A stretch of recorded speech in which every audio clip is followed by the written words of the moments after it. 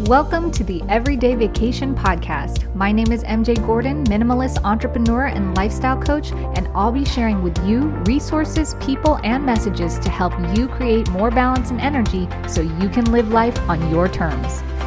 Thank you for being here with me today. Let's get the vacation vibes rolling. So the most common question that I get is, MJ, I have some form of chronic or adrenal fatigue. What do I do next?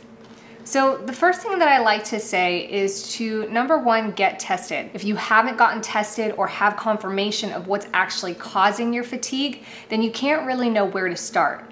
When your body is out of balance or it's unhappy with something, it's going to feel very similar to many other symptoms of other causes. This is why we get tested. The first test that I always recommend getting is a hormone panel.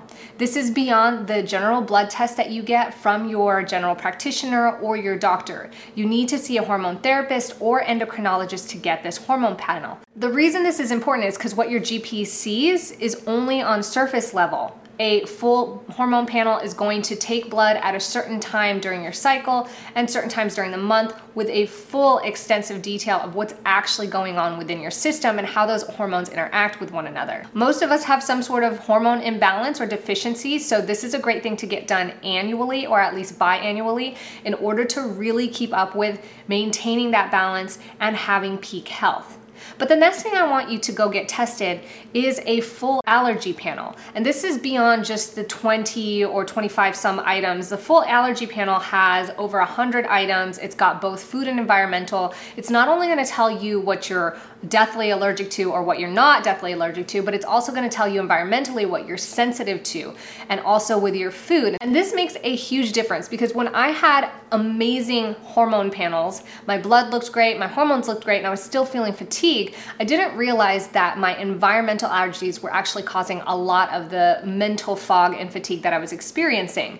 The way that my allergist put it was, your body is literally fighting something every second of the day. There's not a day that it's at rest. No wonder it's so exhausted. So by changing some external things environmentally and becoming aware of what foods I was sensitive to, I was able to have a lot more control in getting myself to that next level of clarity and energy. The next important test to get is GI mapping or gut mapping. So I have on my notes here that the GI map was designed to detect microbes that may be disturbing normal microbial balance or contributing to illness, as well as indicators of digestion, absorption, inflammation, and immune function. You hear it a lot if you're in the health world that your gut is your health.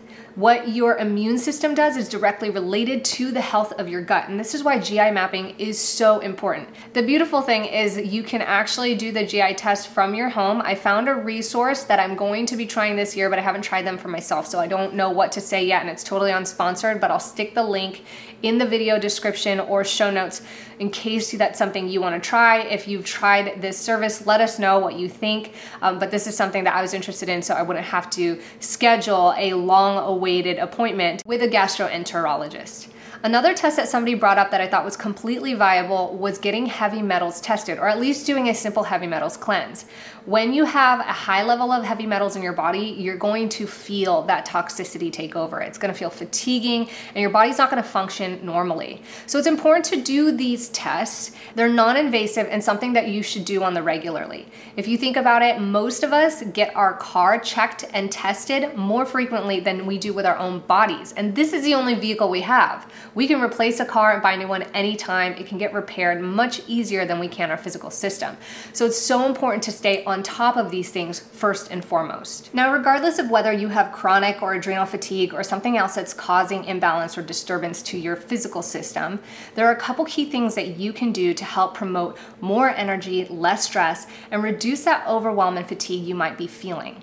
Also, taking the time to think about your lifestyle balance will help pave the way for better healing and recovery, regardless of what it is that you're experiencing. So the first key thing that you can do is to take inventory of your life. Where do you spend the most time? What causes you the most stress? Are these things really necessary? If you've heard of the priority matrix, it's a 4-quadrant chart. You have at the top urgent, not urgent, valuable, or stress oriented.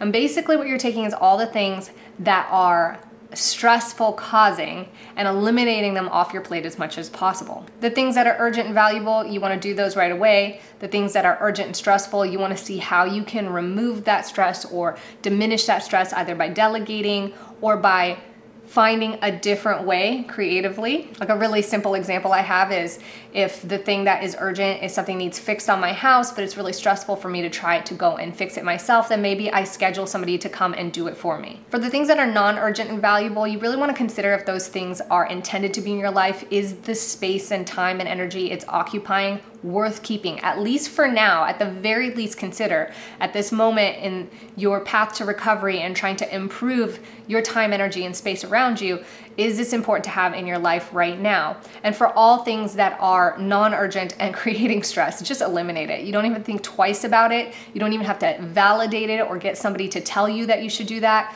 I'm telling you, eliminate it right now. I like using this same matrix on taking action.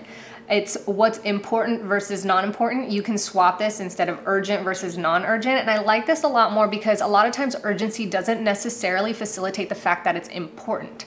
If it is important, it means it's a priority, it's a need. Just because it's urgent and it barks the loudest doesn't mean it should have any attention at all. So you really want to highlight, if you're thinking 80-20 rule, the 20% that is the most important, that adds the most value to your life. And you want to double down on those things. Now, how does this relate to your energy and your physical well-being? Well, it's huge because mindset-wise, what chemicals your mind produces based on the level of stress that you're experiencing day in, day out, your thought patterns, behaviors, the things that are overloading your brain is going to have a physiological effect in your body. If you can unload as much of that as possible, it is the quickest, most tangible way to relieve yourself of stress and gain more energy. The next key thing you can do is implement a lifestyle that helps support healing and restoration. Let's recap the DRESS lifestyle. This was a lifestyle acronym that somebody gave to me and it was super helpful. And if you want to get in depth, you can check out a playlist that I have on YouTube catered all to a lifestyle for healing. But the DRESS lifestyle is D for diet. If you have a supportive, nutritious diet, that's going to reduce the amount of stress and improve the amount of optimization that your physical body can have, the fuel, the energy, the nutrients that it needs. R stands for rest, which is different than sleep. And a lot of people get the two mixed together, but resting is your state of mind in a conscious place. So are you stressing? Are you in fight or flight? Or are you able to relax, get present, be mindful, and tap into restoration mode? E stands for exercise. Now, for a lot of you who are chronically fatigued, you might think there's no way I can exercise, or every time you do, you crash and burn. This is completely normal, but what it basically just means is to get up and move your body. It could mean just sitting on your yoga mat and breathing deeply, which is something I had to do at the beginning stages of recovering from chronic fatigue, or getting out for a nice short walk, or walking 5 minutes into your yard and sitting down and getting some fresh air. Whatever it takes is this intentionality to move the body, continue to show up, get that blood flowing, get the breath going, and soon enough you'll be able to work into higher levels of exercise. The first S stands for sleep, and this is because quality sleep is super important. And I talk about this extensively. Everywhere you find me, I will talk about extensively how important sleep is, and it's not because sleep is necessarily the most important thing that we need to focus on, but it is often one of the most neglected things that we don't focus on, and we need this. It is not optional. Part of it's not optional. It's not like you can show up to the class halfway and get 100% on the test. You need to get the proper amount of sleep and quality sleep. Last but not least is stress management.